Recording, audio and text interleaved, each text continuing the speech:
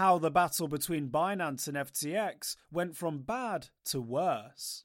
Sam Bankman-Fried's crypto empire was rattled yesterday when Binance began selling off its 23 million FTT tokens, worth more than $500 million. In a statement made shortly after the transaction, Binance chief Changpeng Zhao said that the exchange intends to sell all of its FTT tokens in the coming months. This is in response to revelations of the illiquid status of the token, which incidentally also makes up as much as half of the assets held by Alameda Research. Alameda Research CEO Caroline Ellis denied the claims of illiquidity and said it would be willing to buy up Binance's tokens. Sam Bankman-Fried replied with a tweet saying he respects anyone who contributed to building the cryptocurrency industry, including Changpeng Zhao. The price of FTT dropped 10% as Binance initiated its transactions, while the price of Solana dipped even further. The news was followed by a record volume of withdrawals from FTX, which, due to it being low on USD coin liquidity, increased its withdrawal fee to $100. This fee varies depending on how much you want to withdraw. Changpeng Zhao's mega dump carried with it a strong political overtone, and in a second statement he accused Sam Bankman-Fried of trying to impose laws on the industry without the blessing of other players. Sam Bankman-Fried has been a top crypto lobbyist in the US and has sponsored his own draft crypto legislation that has been presented by US Senators Debbie Stabenow and John Boozman. The bill caused some controversy with its definition of digital commodity and its proposed regulation of DeFi. The rivalry between Changpeng Zhao and Sam Bankman-Fried is, at its heart, the story of a bromance gone sour. The two and their respective companies are natural competitors that had until now been brought together in a strategic partnership. Let's take a look at some of the key ups and downs in one of crypto's most high-profile relationships. March 2019. The acrimonious breakup all started with a $150 million lawsuit filed by Pavel I. Pogodin that claimed that FTX tried to manipulate the price of Bitcoin futures on the Binance exchange.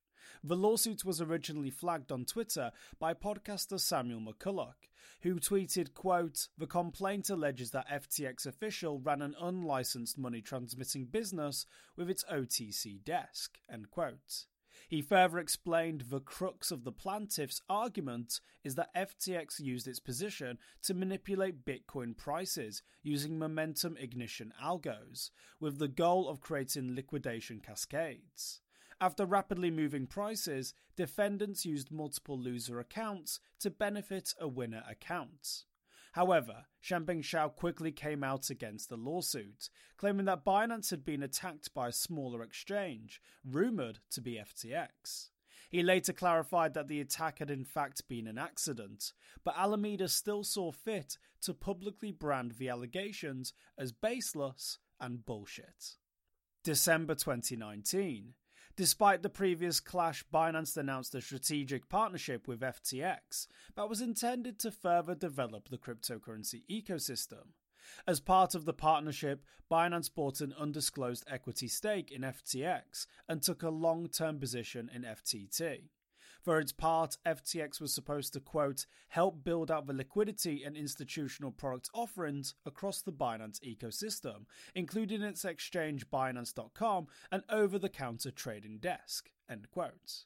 FTX also pledged to work with Binance on developing products designed to give users access to a tokenized ecosystem.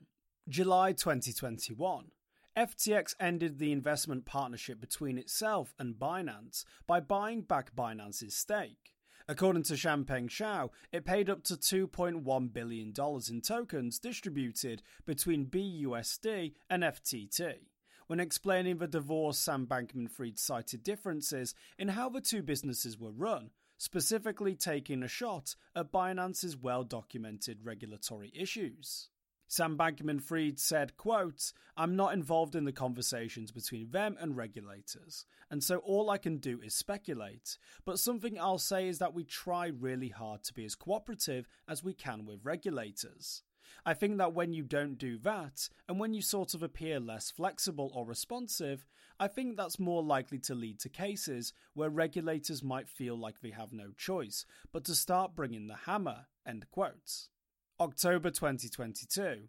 This is where things start to get a little more personal, with Sam Bankman-Fried taking to Twitter to mock his one-time buddy's problems with attending Senate hearings regarding crypto regulation.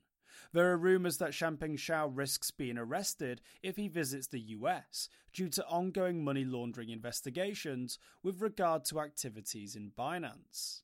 November 2022. Changpeng Zhao starts to dump his tokens, and at the same time, Binance is forced to respond to a Reuters article claiming that the company was targeting other platforms. The firm says the allegations are the result of a competitor spreading misinformation to the media. So, where do Binance and FTX go from here? Only time will tell, but things look likely to get worse before they get better. For more informed news, follow us on Twitter and Google News, or listen to our investigative podcast, Innovated Blockchain City.